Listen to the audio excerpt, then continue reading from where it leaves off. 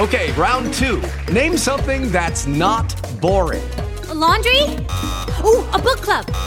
Computer solitaire, huh? Ah, sorry, we were looking for Chumba Casino. That's right, ChumbaCasino.com has over 100 casino-style games. Join today and play for free for your chance to redeem some serious prizes. ChumbaCasino.com. No purchase necessary. Void where prohibited by law. 18 plus. Terms and conditions apply. See website for details. With the Lucky Land Slots, you can get lucky just about anywhere. This is your captain speaking. We've got clear runway and the weather's fine, but we're just going to circle up here a while and get lucky. No, nothing like that. It's just these cash prizes add up quick. So I suggest you sit back, keep your tray table upright, and start getting lucky. Play for free at LuckyLandSlots.com. Are you feeling lucky? No purchase necessary. Void where prohibited by law. 18 plus terms and conditions apply. See website for details.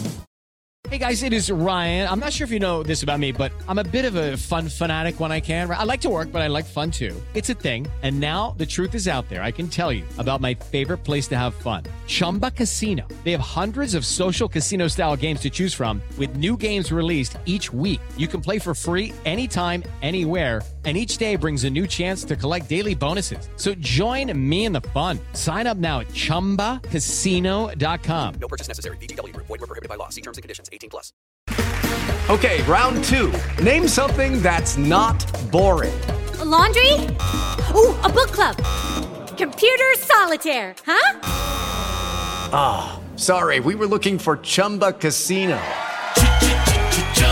That's right, ChumbaCasino.com has over 100 casino-style games. Join today and play for free for your chance to redeem some serious prizes.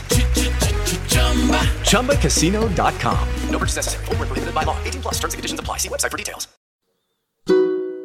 Better off.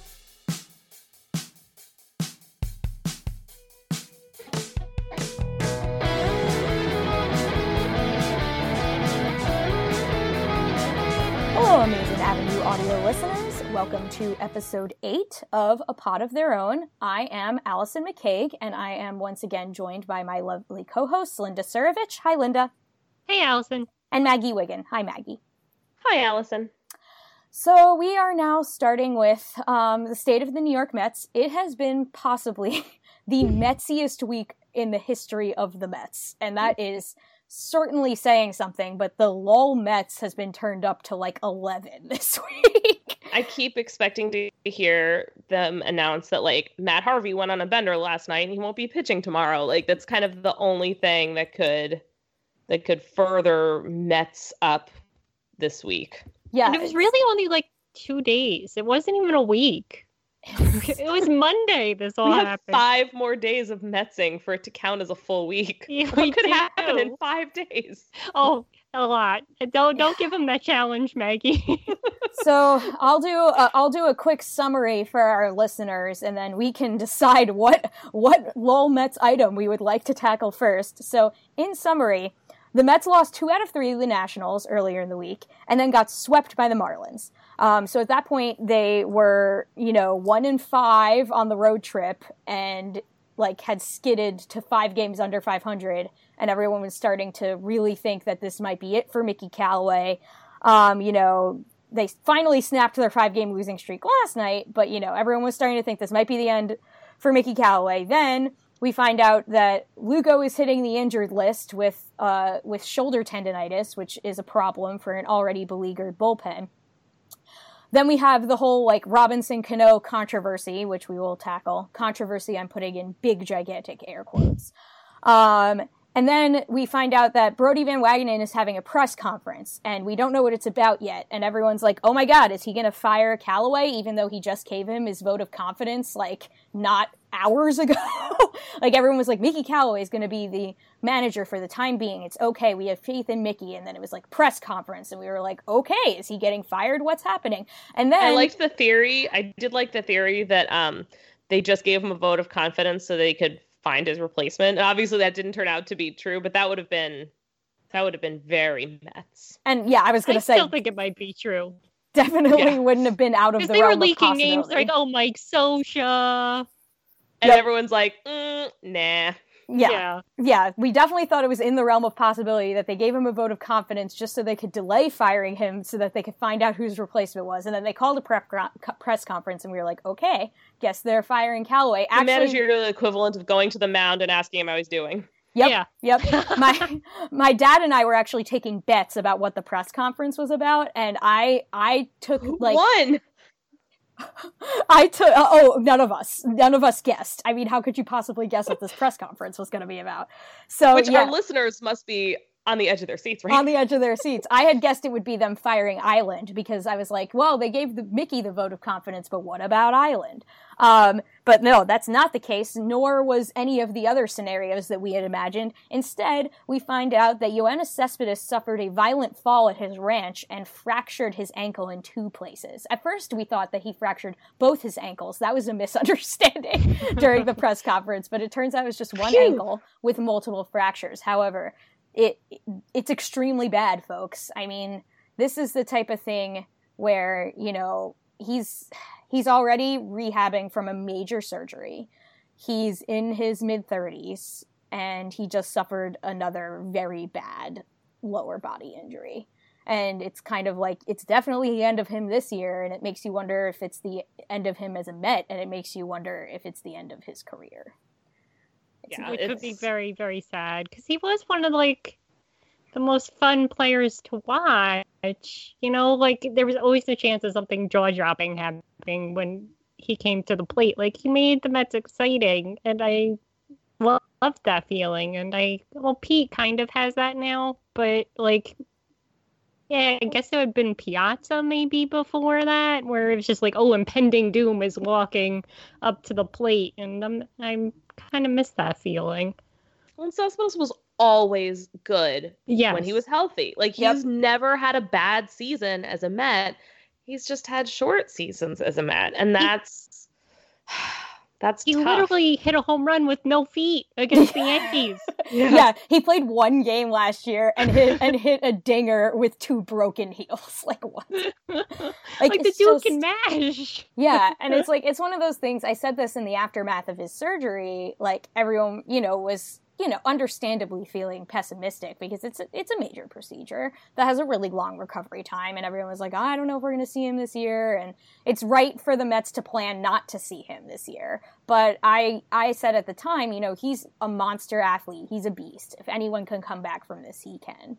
And of course, like, making me eat my words, freak things like this happen.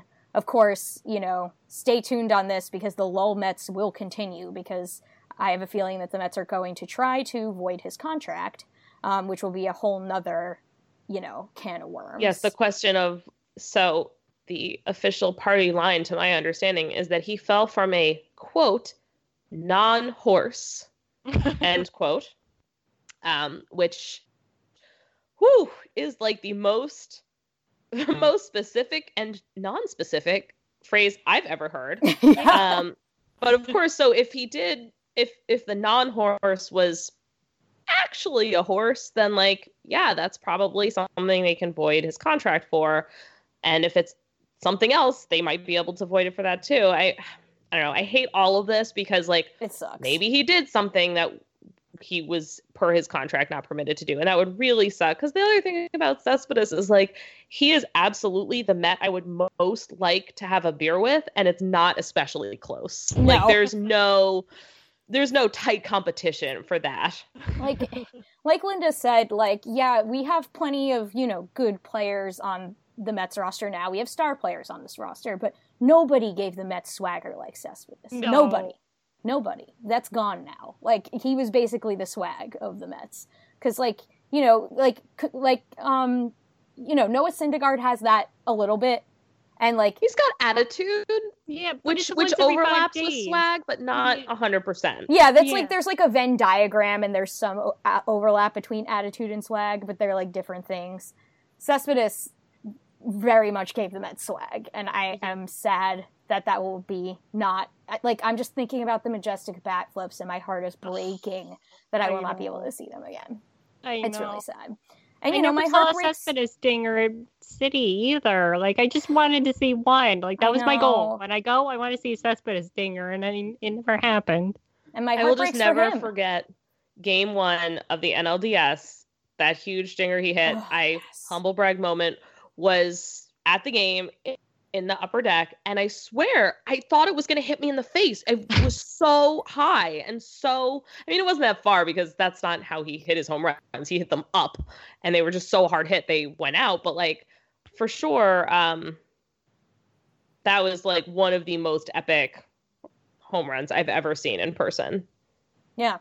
Yeah. And no one could deliver like he could. Nope. And yeah, it makes me sad for him too, because this is a potentially career-ending thing. And he loves this game so much. Yeah. Yeah. And fought so hard for it too. Yeah. And like, you know, of course, like players tend to go where the money is, of course. And the Mets paid him handsomely. But you could tell he loved being a Met too. And that's like my favorite thing when players, like, you can tell how much they love being a Met, because who the hell in their right mind loves this like terrible dumpster fire like we do? No one. Like, we are all like extremely messed up in the head because we like have some sort of like complex that we love this team.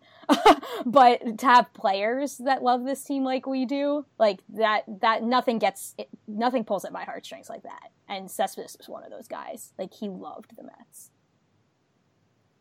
Yeah, it's really hard to watch. Yeah, get well soon, Cess. We miss you, Cess. We hope to see you in a Mets uniform again at some point. We hope that dream will come true sometime next year. In the meantime, Team Cespedes. Yes, hashtag Team Cespedes. In the meantime, best of luck in your recovery, whatever that looks like. We hope that you can get to a place where you can play again. And even if you can't, you can get to a place where your life is not significantly impacted by this. And, you know, kind of in the opposite personality vein of Cespedes, but still heartbreaking about Seth Lugo. If fans of the pod may recall that Seth Lugo was my dude at the beginning of the season when we did the Who's Your Dude pod segment, that I said, you know, Seth Lugo's key to the success of this team, and that has been true this year, and losing him is a big blow to the bullpen, a huge blow to the bullpen. Now, the bullpen has surprisingly held its own so far, but we'll see how long that lasts. Lugo is the opposite of Cespedes in the sense that he's a very understated personality, but he, you know, in that understated way, he has been, you know, under the radar, very important to this team for like multiple years now, like since 2016. And he's just been there every year doing his thing in the rotation or the bullpen and quietly being very good. And it also breaks my heart to see him go down because he's low-key huge for this team. I mean, he's a rock. Yeah, and he didn't seem that concerned about it when they talked to him, which gives me some hope. But still, it's never good when a pitcher has tendonitis. Yeah, and like, especially one as important as him, too. Well, and also one who, I like, you know, it's not as much of a red flag as if you heard he had like forearm tightness, but he's pitching on a partially torn UCL. Yep. And, you know, you would hate to hear that like the tendonitis is a result of him shifting his mechanics or something. Like, shoulder tendonitis is bad enough. I really hope it just stays as shoulder tendonitis. Yep. Because it would certainly be very Mets if it did not stay. Yeah. Because your body parts are all connected, folks. And like injuries in one area of your body can cause you to compensate in your mechanics or your gait, as the case was with Cespedes and why he had all those lower body injuries because of his heel calcifications. You know, these things can have domino effects. And so it makes me nervous, even though like maybe if you say it in a vacuum that he has shoulder tendonitis, it may not be that big of a deal. But for a pitcher who's pitching with a partially torn UCL, who has an injury history, who also had like spinal fusion surgery or whatever he had in his 20s, he's you know, he's had a lot to deal with in his career. And so I really hope that he can come back soon and that it doesn't compound into something worse. But I remain very, very scared of that. Yeah. But we'll see. Get well soon, Seth, too. Get well soon, Seth. I will cover the one good injury news update that we have, which is that Michael Conforto, who suffered a concussion, it has been symptom-free. which is really, really good to hear. Because that's fantastic news. Because watching and it's also good that the team was I don't want to necessarily say like conservative with their treatment of him. They were appropriate in their treatment with him. Yes. And so we know now that he's been symptom free for a couple of days now, so that's really good. So hopefully he'll be back soon from the concussion IL. But you know, if it only does turn out to be a mild concussion and he ends up coming back pretty soon, that is a huge bullet dodged on the part of the Mets, because looking at that collision, it looked way, way nastier than it turns out it might be. Yeah, and they thought like he'd been knocked unconscious for a second. To me, there it was definitely speculation that looked he like was it. out. Yeah, yeah, and I was watching the as you all know, I live in the Nationals broadcast area, so you know, harkening back to an earlier segment of ours, I was blacked out of the Mets broadcast that day because they were playing the Nationals. So I was listening to the Masson TV broadcast, and they commented that they thought they were like, he was out cold. Like they said it looked obvious to them that he was out cold, and I agree. They played the replay a few times, and it looked like you couldn't tell because he was wearing sunglasses, so you couldn't tell if his eyes were open, but the way he just like dropped like a sack of flour, it was terrifying. Like, and didn't he like not break his fall? Like, no, he didn't. He just like yeah, flopped on the ground like a sad. Yeah, if you've ever seen somebody fall to the ground unconscious, like it doesn't look like anything else. Yeah, and you like can there's tell, no. Yeah, there's no like holding yourself up or flopping. It's just like a drop. Trying to break your fall. Yeah. Right, and like it's not just like the speed with which he fell like a sack of flour. It's like he hit, like the impact on the ground was hard. Like he slammed his jaw on the ground because he wasn't bracing his fall at all. So there was actually like two impacts to his head. There was like the moment when he hit Robinson Cano's shoulder, and then when he fell again, he actually like his head like bonked again on the ground. Take care of your heads, people. Yeah, it's scary. Oh, stuff.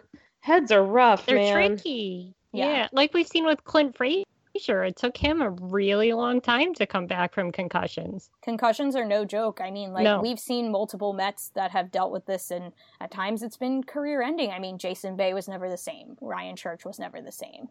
Now, you know, Ryan Church was, in part, the Mets definitely, you know, screwing that up. So it's really good to know that hopefully they've learned their lesson from that, and they're not doing the same thing with Conforto now. Yeah, and hopefully we've come a long way in like brain science too. Like, you know what to look for and not put him on a plane. They did put Conforto on a train, which was the correct move. But Ryan Church, and also, like, if I may say, a much more pleasant way to travel from DC to New York, if you're asking me. Sure, take the train every time, y'all. It's lovely. Yeah, agree. So I guess we'll spend the remaining time we have on this segment and talk about the, you know, Robinson Cano stuff. I say that with a sarcastic tone. It wouldn't be anything if he had an 800 OPS right now. It sure wouldn't. It's but the thing that you get angry about when being angry about the real thing is not helpful. Yep. Like, even today, Todd Frazier grounded into a double play and jogged to first, and Garen Keith did not even say one word about it. Damn thing. And do you think there's going to be any articles about it tomorrow? No. Nope, not a single one. There are several and Todd things. Frazier's making money too. It's not just Cano. Right. So it's not about the money. Yeah, there are several things that influence whether a player is written about and made the whipping boy of the media. One, does he make a lot of money? That's like a thing. You know, so yes, Frazier makes money too, but Cano makes more money, and the Mets just took on his giant contract, and so the fans are, you know, chomping at the bit to blame him for things. He's getting paid so much, and it's the same thing with, like, Cespedes dealt with this too, and still does, because now that Cespedes is, you know, even more injured, of course, you have the contingent of fans. It's like, oh, we're paying him to do nothing. Mets are going to recoup that money, folks, either in the form of insurance or attempting to void his contract. So let's not weep over the Wilpons' wallets on that one. But yeah, one factor is, does he make a lot of money? He'll get blamed. Another factor is, you know, is he not white? That's another major factor. If he is not white, then the odds that he gets, you know, written about negatively in the press increase exponentially. Lazy. Yep. Lazy dogging it. It's bad influence. And it's one of those things that, like, if you look at each instance as a separate thing, you don't necessarily notice anything wrong. But when you take the overarching tone of criticism of the effort level on the part of Latino players, it is totally different than the equivalent for white players. It just is. You got to you have to take the step back, look at the big picture, and it's not a flattering one, even for, I'm sure we love our Gary, Keith, and Ron, but like, they have fallen for this line also, and it's not a good look. No, it's not. And I mean, I said this a lot about, obviously this is a different situation than, quote, laziness or dogging it or lack of hustle or whatever you want to call it. But I talked a lot about this in the offseason, about the difference in how Bryce Harper was covered versus Manny Machado in the free agent market, and, the type of contracts they were going to get and their past histories as players. When people were comparing the two, the coverage was very, very different. And there's one very obvious reason why that was. So, that is factor number 2. Are they not white? Factor number 3, are they struggling at the plate already? And Cano is, he's not been the worst player on the team by any stretch of the imagination. The Mets have had plenty of players that have struggled. But, compared to his body of work, he has underperformed at the plate. So Cano has sort of the trifecta of not white, getting paid a lot, and underperforming at the plate. So that's, the perfect storm to get, hit pieces written about you when the team isn't doing well. Because this lack of hustle didn't come up until the team went 1-5 on the week and got swept by the Miami Marlins. Now it's suddenly a problem, despite the fact that Cano has been doing this for his entire career. Yeah, and the fact that, like, it takes a lot more than one player to get shut out twice in a row by the Marlins. Exactly. I was just going to say that, let's be real, Cano's lack of hustle is not the reason why the Mets are where they are. Like, everybody slumped at the same time, pretty much. Yep. And there's aside from the fact that I am frustrated by this because the 3 factors that we mentioned are very obvious why he's being scapegoated, there are 2 reasons why this makes me angry. 1, it distracts from the real reasons that this team is struggling. So because we're having conversations about Cano not running out double play grounders, we're not having conversations about why the Mets are actually bad, And so we're having these other conversations, which I'm not interested in having.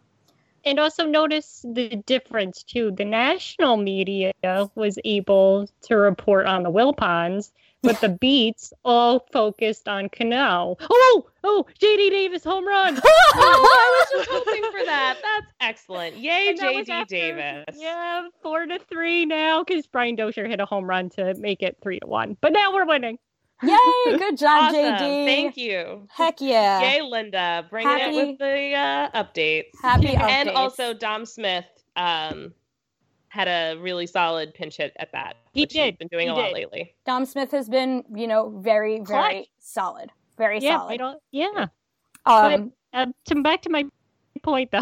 Yes, Thank you, as we were saying. The national media has no issue going after the ownership, but the beats all focused on Cano, focused on Frazier's beef with Eaton, and not a single, maybe there was one that I missed, but none of the beats, I don't think, had any articles today about where the problems really come from. Nope, it's, the outlets writing about...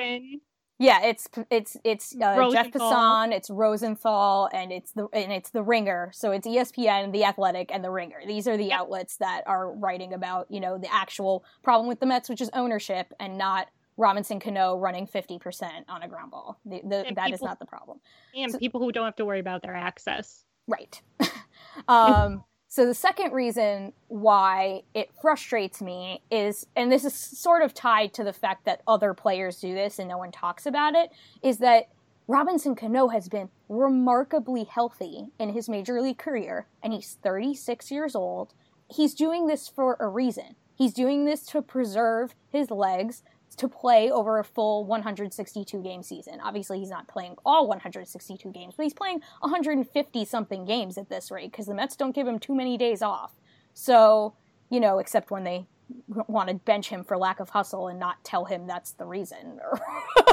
And then he kind of outs it as he kind of was like, actually that was a scheduled day off. And he said the quiet part out loud because they didn't tell him, we're pretending this is because you didn't hustle. Shh. Well, and of course, every Mets thing that has happened this week and ever is further Metsified by absolutely atrocious communication around it. Yeah, like, exactly. Let's not forget. Is it really Metsing if we don't have at least 10 minutes where we don't actually understand what's going on? Oh, yeah. Can we review the lack of communication this week? There was that little miscommunication where Cano was not informed that the reason he was benched was because of this peddled controversy by the media. There was the, whoops, he fractured both his ankles. No, only one, but twice. And then there was also the, Drew Gagnon is starting. Just kidding, it's no one. Just kidding, it's Wilmer Font. Just kidding, Drew Gagnon's really important to the bullpen now, so he can't start the game. He has to be in long relief, and then he just piggybacks Wilmer Font anyway. And I was like, well, that was a fun series of events. It doesn't make any sense why they did that. Like, they literally just flipped the roles of the two. They were, like, it was going to be interchangeable either way. I mean... Doesn't anybody talk to each other? No. It doesn't... I mean, no, I work remotely for my job at least one day a week, and I certainly communicate better with the people who I work with than the Mets do with someone who's like 2 feet away from them. No, right? Well, we even mentioned this, I think, last week. How Dom Smith said he was blindsided by his demotion. Like, nobody thought to tell him. Yeah, right? Like, yeah, at least, like, warm him up to the idea and be like, set the tone of, you've been so valuable for us, and you know, we don't like to have to do this, but whatever. Like, no, it's a pattern, y'all. You got to take a situation and Mets it up as much as possible, and to make it as uncomfortable as you can for all parties involved, and then you got a true Mets. Yep, true Mets. So yeah, I mean, Cano is preserving his legs for the long season. We on this podcast have no issue with him, you know, jogging when it's a routine ground ball. And it's clear that he hustles when it's important. If it's legging out an infield hit when he smells a hit, when it's legging out a hustle double like he literally did yesterday. Like, these are things that he is capable of and does do when the situation warrants it. But, you know, you can't... The best players shouldn't hustle on every single play because that is going to get you hurt. Yeah, he's 36 and we have him for 5 more years. Like, what would these same people that are bitching about his lack of hustle say if he was on the IL with a hamstring strain? They would be complaining about that. So, you know, you can't win, right? So, you know, we on the pod don't care if Cano doesn't run 100% every time. Let's leave that for guys like Brandon Nimmo, who we love for doing that because they're a different style of player. We love them both equally. So, yeah, it's been a banner week in Metsdom. They possibly have never Metsed more than this. You know, but that said, even though it felt like last week really kind of felt like the end of the season symbolically, on paper, it is not actually over. They can still do something about it. They can still sign Craig Kimbrel or Dallas Keuchel. They're still out there, and now they're going to get this money back from Cespedes' insurance, so they really have zero excuse. What is money really, though? Is it just an idea? Just an abstract Just a thought. Feeling. What if payroll was the friends we made along the way? What if payroll flexibility was the friends we made along the way? When we get back, we will have an interview segment for you guys with Emma Spann, the managing editor of The Athletic MLB. So we're really excited about that. So stay tuned for our chat with Emma. Step into the world of power, loyalty, and luck. I'm gonna make him an offer he can't refuse. With family, cannolis, and spins mean everything. Now, you wanna get mixed up in the family business. Introducing The Godfather at ChumbaCasino.com. Test your luck in the shadowy world of The Godfather slot. Someday, I will call upon you to do a service for me. Play The Godfather, now at ChumbaCasino.com. Welcome to the family. No purchase necessary. VGW Group. Void where prohibited by law. 18+. Terms and conditions apply. Okay, round two. Name something that's not boring. A laundry? Ooh, a book club. Computer solitaire, huh? Ah, sorry. We were looking for Chumba Casino. That's right. ChumbaCasino.com has over 100 casino-style games. Join today and play for free for your chance to redeem some serious prizes. ChumbaCasino.com. No purchase necessary. Void where prohibited by law. 18+. Terms and conditions apply. See website for details. And welcome back. And now we are having a conversation with Emma Spann, managing editor at The Athletic, previously at Sports Illustrated and other places. And we're going to ask her about what it's like being at The Athletic, and along with other things. Hi, Emma. Thank you so much for coming on. Hey, thanks for having me. Awesome. So the first question I have for you is, baseball reporting has, at least in our view as sort of outsiders, baseball followers, so to speak, changed a lot in recent years, and The Athletic is sort of a symbolic of that change. So how do you think that baseball reporting has changed in recent years with the growth of new media outlets like The Athletic and the decline of sort of older formats? Well, I think there is still plenty of the older style of covering teams. I think there are still local papers and local sites doing the kind of traditional game story and news updates and all that stuff. We at The Athletic, it was pretty clear from the very beginning that if you're asking people to pay for something, it can't be what they're getting for free everywhere else for the most part. And we've been trying to focus on, features, on reported stories, on, there is some breaking news, but more just sort of in-depth analysis and trying to bring something that, that isn't going to be at a bunch of other places.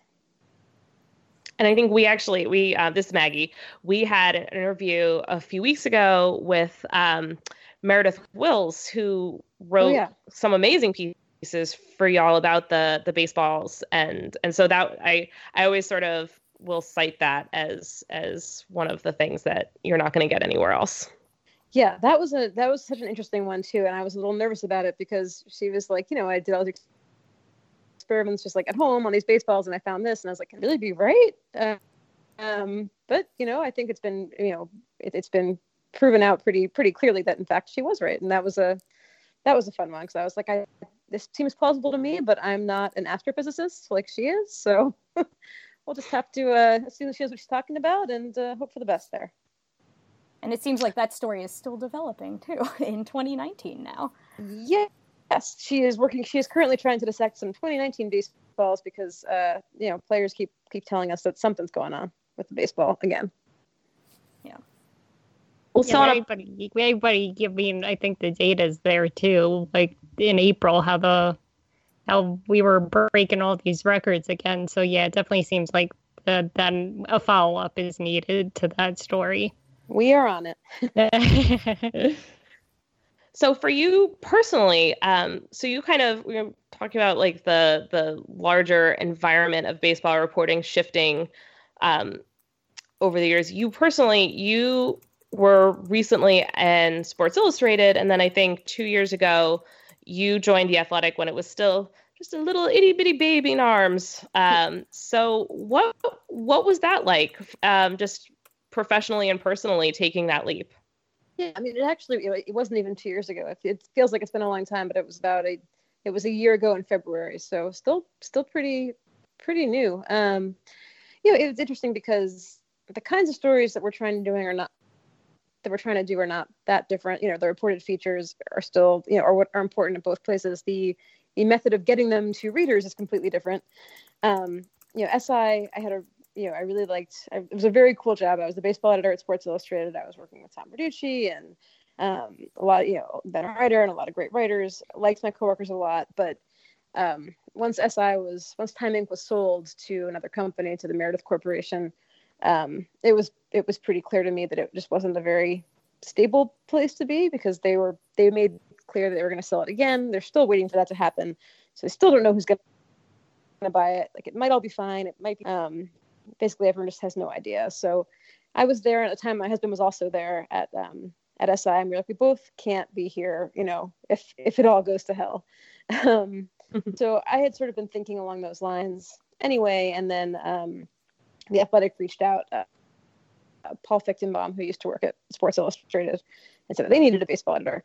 And one thing that really appealed to me about it, aside from being able to focus on the kinds of stories that I like to do, is I really think the subscription model is sort of the best hope we have for sustainable journalism right now. Print journalism, obviously not the way of the future, and web, the kind of free web content that SI was doing on their website, trying to be supported by ads, it's just not working, in my opinion. It's, ads just do not pay enough. You can't make enough from web ads to pay for employees, for editing, for production, for all that stuff. So I think, subscription is, I don't know, obviously don't know what's going to happen long-term at The Athletic, but I can see a way that it could work. Like I think there's at least a chance that it could work, pretty good chance that it could work, which right now might be the best you can ask for in the media business. But I really do believe in that model and think it's the best chance we have right now. Where do you see that going in the future?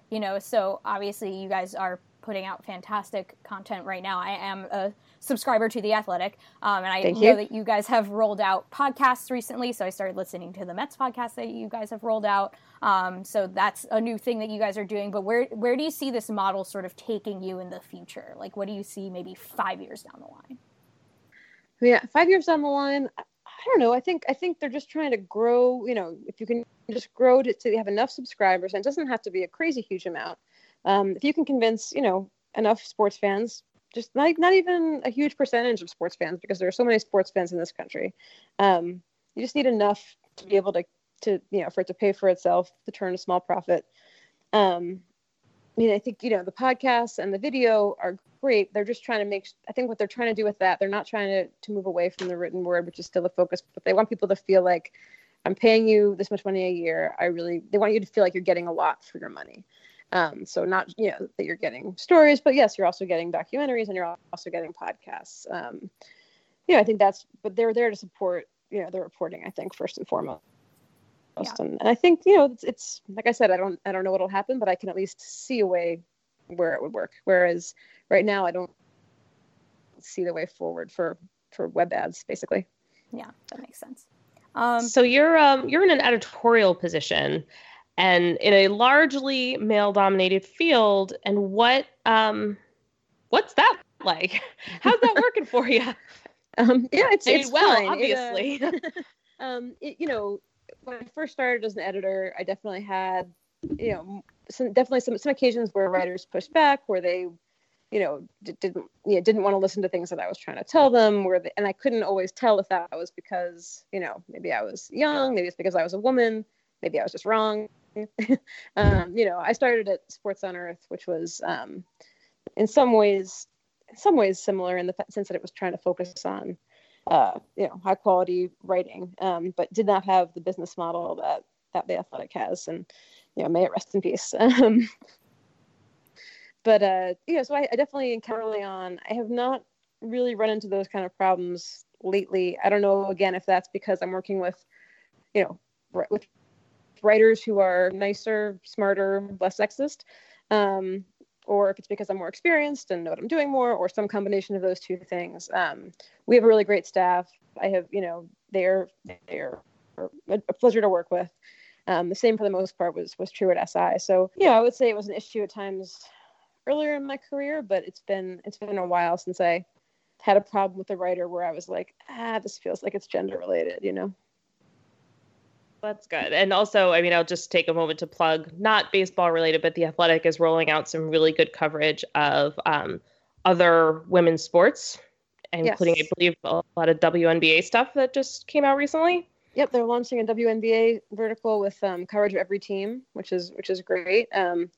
And Hannah, the editor who's running that, is awesome. And it's good to see. And I think they're going to give it every chance to build and grow an audience. I hope, and I'd like to see it happen.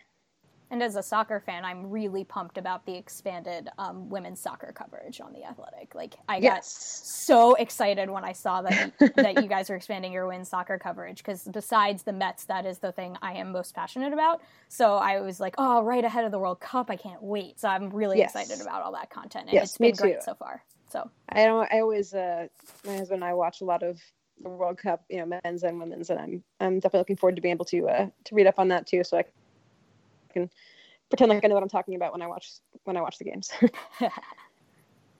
Hi, Emma. This is Lynn. You've written a book. You're an author, which I am in awe of. I think that's awesome. Do you want to tell us a little bit about your book? It seems like it's a more personal book, and maybe how you wrote it, what went into writing it, what your experiences were writing it. Sure. Yeah, that was kind of a saga. It's called 90% of the Game is Half Mental, and Other Tales from the Edge of Baseball Fandom. And it evolved in a very unexpected way. Also, it took forever. Writing a book, so hard. It was also, I think it came out 9 years ago, basically. But I would have started writing it 12. So I was very young. So my 20s, I just got my first job in sports. So first of all, before this, I had a day job. I was summarizing like Z-grade DVDs for an online retailer. So I would watch like Christian karaoke, or not even watch. We would just get descriptions of and write blurbs for Christian karaoke, like anime porn, all kinds of weird stuff, and it was really boring. So I was totally bored at work, and I started a baseball blog. To like fill time while I was supposed to be working. And through that, I got hired at the Village Voice to cover the Mets and the Yankees, which is insane. And I feel like would never happen now. And I had like no sports writing experience whatsoever. And suddenly it was just like in the Mets locker room. So anyway, based on my work at the Village Voice, I got an agent and I got a book deal. But the idea was supposed to be I would follow the Mets and the Yankees in 2007. And the publisher was like, they could go back, could we have another Subway series? They could both be in the World Series together. And then what happened is that my editor at the Village Voice got fired, and everyone that he had hired got fired, including me.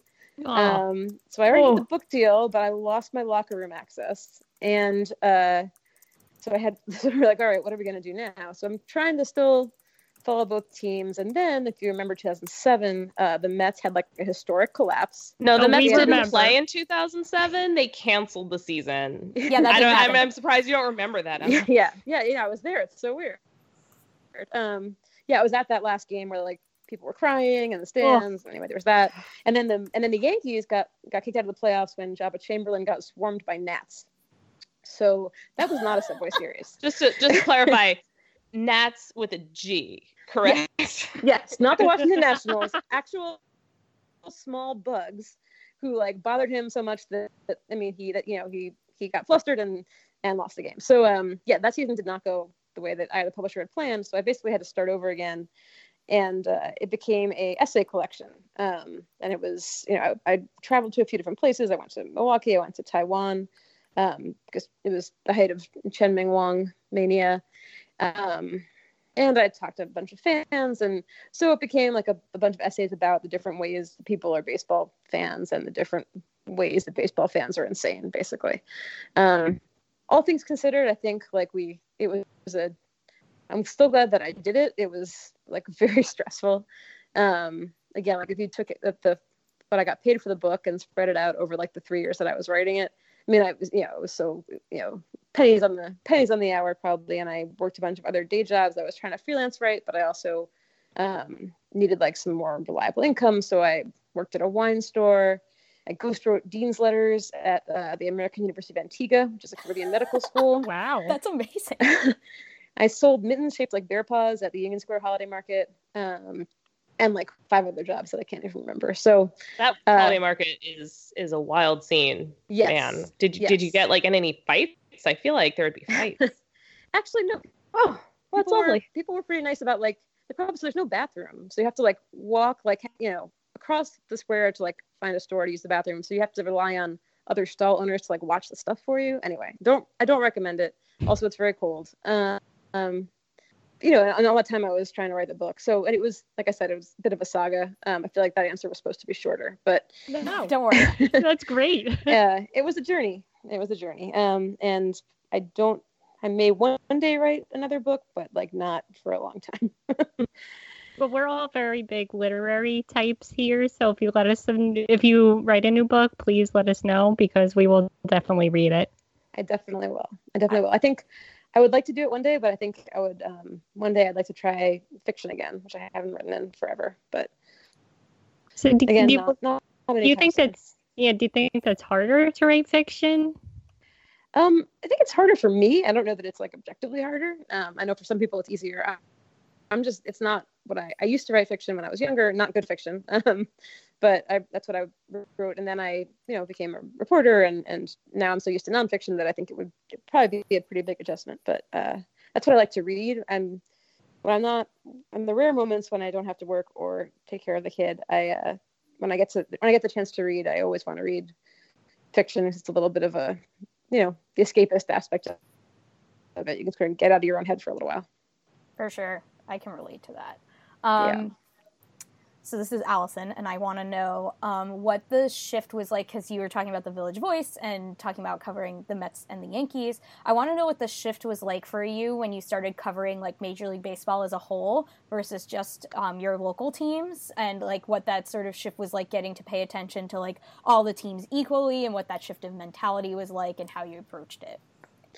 Yeah, it's definitely, a very different way of watching the game. I still love watching baseball, but there's no kind of fandom left in me. It's for a particular team. It's just hoping for interesting things to happen, for good storylines, maybe for certain players that you like or stuff like that. But or for anyone that we have like a story coming up on them, you want them to not mess up the story by doing anything differently. That kind of stuff. It's fun though, to turn on the TV and just look at like, okay, what's the most objectively interesting game going on right now? Or just like, what am I curious about? Who haven't I watched in a while? What do I want to see? I'm sure I watch, every team at some point. That said, I still live in New York. I still probably follow the Mets and the Yankees more closely than other teams. So like, I will watch, like I said, basically every team, but I don't necessarily know like the fourth bullpen guy of the Mariners, the way I know it for the Mets or the Yankees. Yeah. But it's fun. I mean, it's a low stress kind of more intellectual way of watching it, where it's less about emotion and more just about like what's interesting. Yeah. I like, it's funny because I sort of had that experience when I moved to Baltimore, because like, I live in Baltimore now, but I'm obviously a Mets fan. I'm from New Jersey, and it was nice to watch the Orioles because, they were good for a while, not now. They were good Right. for a while when I first moved here, because I moved here in 2013. So the years like 2014 to 2016, the Orioles were very good. And so getting to be like emotionally invested, but at a distance, I'll call it. Like, I'm emotionally invested because it's the city I live in, but it's not my team, was like really Right. nice. Getting to watch baseball on like a very intellectual level, and like getting invested, but not too invested to the point where it like affects my mood the way the Mets do. So Right. I can relate to that. Big Pete just hit a home run. If anybody And it was wanted quite to a have dong, big too. feelings. Oh my God. Although they're reviewing it because he hit it over the foul pole, so we don't know if it was fair or foul. Oh, no. Sorry, Emma. Yeah. We have feelings. This is how rabid we are. So Emma, since you you talked about the difference between local and shifting to national, and now you get to follow all these other teams. For these three very hyper-focused Mets fans, what is your suggestion for like a non-Mets team to follow this year, or like a particular player on another team? Like, what are your favorite non-Mets storylines this year? Please save us from ourselves, Emma. Please save us. Yes. We're begging. Well, got a couple for you. So obviously, being Mets fans, I will not recommend the Yankees or anyone else in the NL East. Thank you. Yes. I think appreciate it. I think all right, well, they're already slumping more than they're supposed to be. The Mariners, although currently losing, are a fun team that is interesting. They're not necessarily, in fact, they will probably not win, but they will be less hopeless than the Mets, probably, and although equally cursed. That'll feel familiar to you, Yes. West Coast Mets, yeah. But for a team that actually is good, I recommend the Twins, who are, scrappy underdog types, but actually a lot of fun right now and like legitimately good. And, okay, being the Twins, that yes, they are probably going to lose to the Yankees in the playoffs, like just to warn you about that. But until then, it should be a fun ride.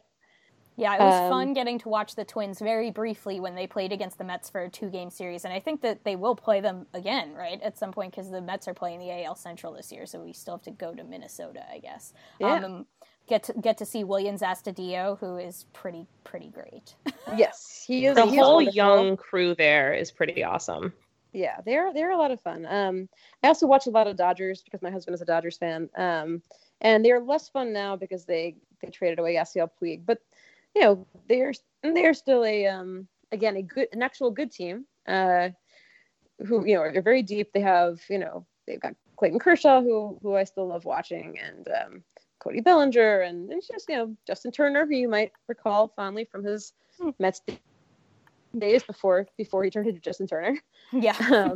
So, I don't know if that's like too much. I feel like they're maybe too rival-ish for the Mets, but they're fun. I've got too. some Dodgers in my bloodline, so I can I can work with it. But the Twins is that's a clutch recommendation. Thank you. It's also funny you mentioned the Mariners, because I went to the Mike Piazza induction ceremony, and there were tons of Mariners fans there, and they were all so nice. And, it was just interesting to see baseball from their perspective too, because they are kind of like the Mets. They're kind of cursed. Like they have the longest playoff drought. So I did kind of feel a kinship with them.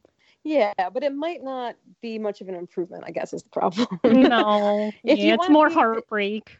If you want to be disappointed by a different set of players, fresh new faces to disappoint you, then that might be the team for you. How can we resist? Just in, we are now a Mariners podcast.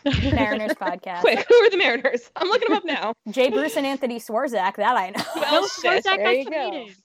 There you go. Oh yeah, Swarzak is not anymore. He got traded to the Braves, so he's back in the NL East. Hello, Anthony Swarzak. But yeah, the Dodgers, I mean, I still am kind of like, I might hate them a little too much, but I hate them significantly less now that Chase Utley is retired. That is the main bugaboo for a Mets fan. I hate them much less than I would hate them if they had beaten the Mets in 2015. Yeah. Right. Yep. No, that makes sense. So, Emma, where can our listeners find you on social media and various other places? I unfortunately am on Twitter at nobody's perfect. Just my name, EMMASPAN. And if you want dog and baby photos, then I'm also on Instagram under the same name.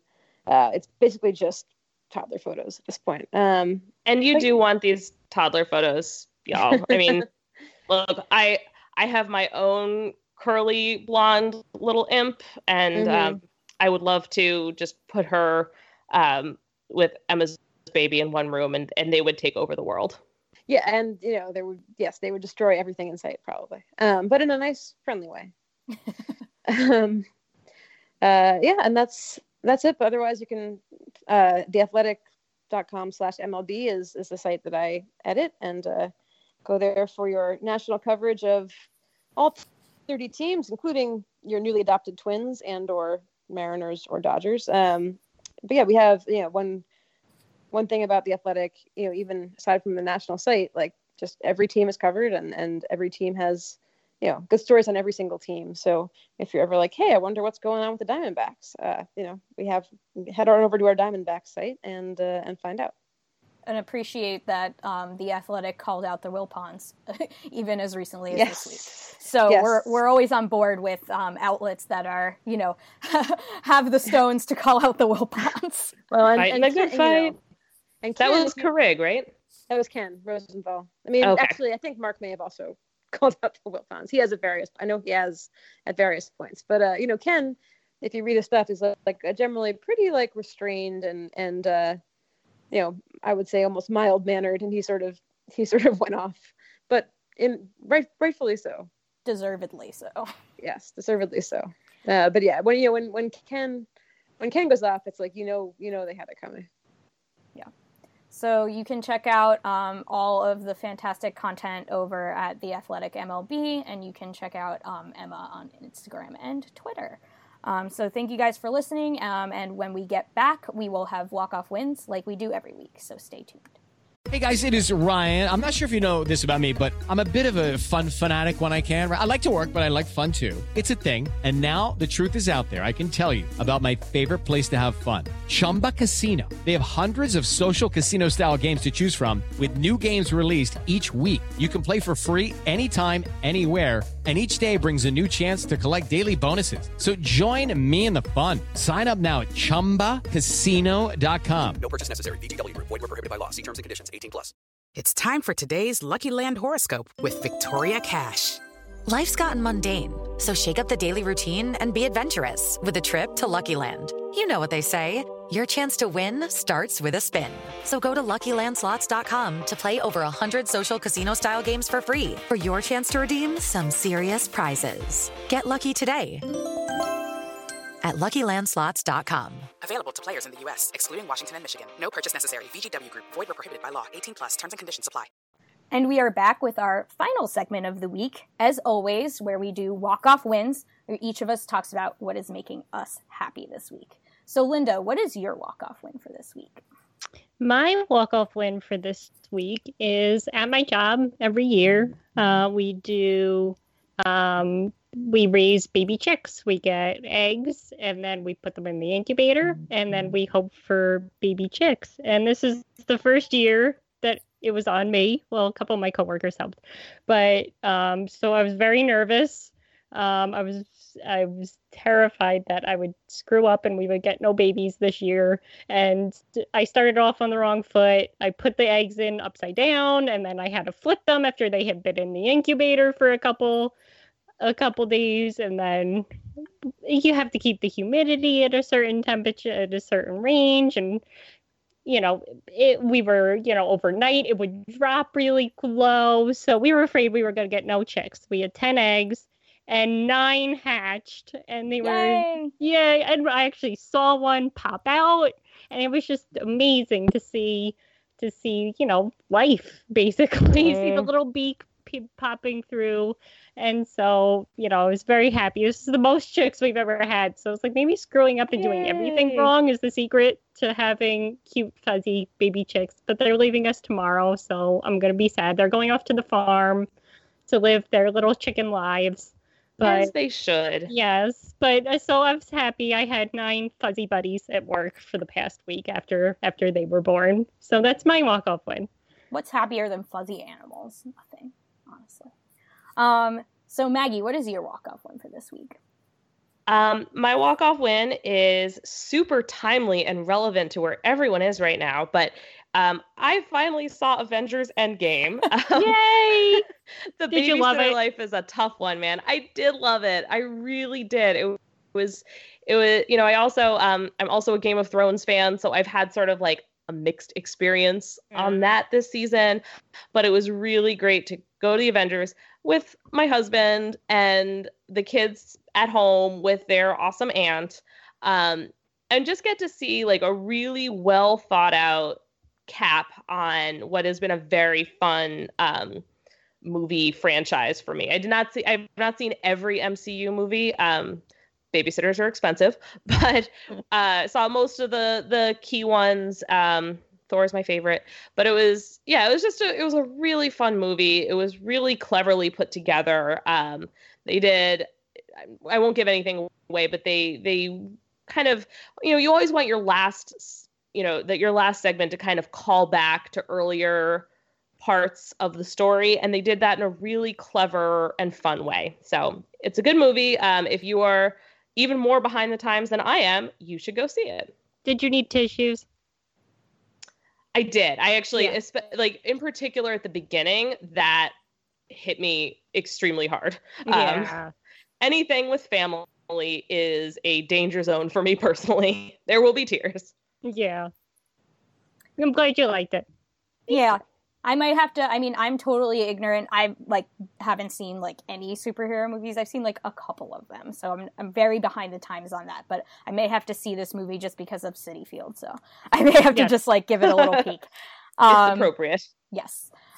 So my walk-off win for this week is not Mets related, but it is baseball related, and it's about a book I just finished. We love books on this pod, and we're probably going to talk about books fairly often. We've already done a whole segment about books. But I just finished up a baseball book called When the Crowd Didn't Roar, which is a book about the Orioles-White Sox game that was played with no fans in the aftermath of the uprising in Baltimore in 2015. So those of you that know me know that I live in Baltimore and have done for the past 6 years. So I was in Baltimore during that time. And I felt the acute pain with everybody else with this city. And I felt really, really sad during that time because, I had spent the past 2 years before that, when I moved to Baltimore, telling all my family and friends how much I loved it, how much the national reputation in Baltimore is not actually what this city is. And then, that happened and, all of a sudden CNN comes swooping in and wants to make the national narrative of Baltimore something that's straight out of The Wire, when in reality, that's not the way this city is most of the time. And I felt the pain of the people who were in the streets because they've been ignored by decades and decades of, systemic racism. And it's so tough to watch your city hurt like that. And I felt I felt really, really hurt.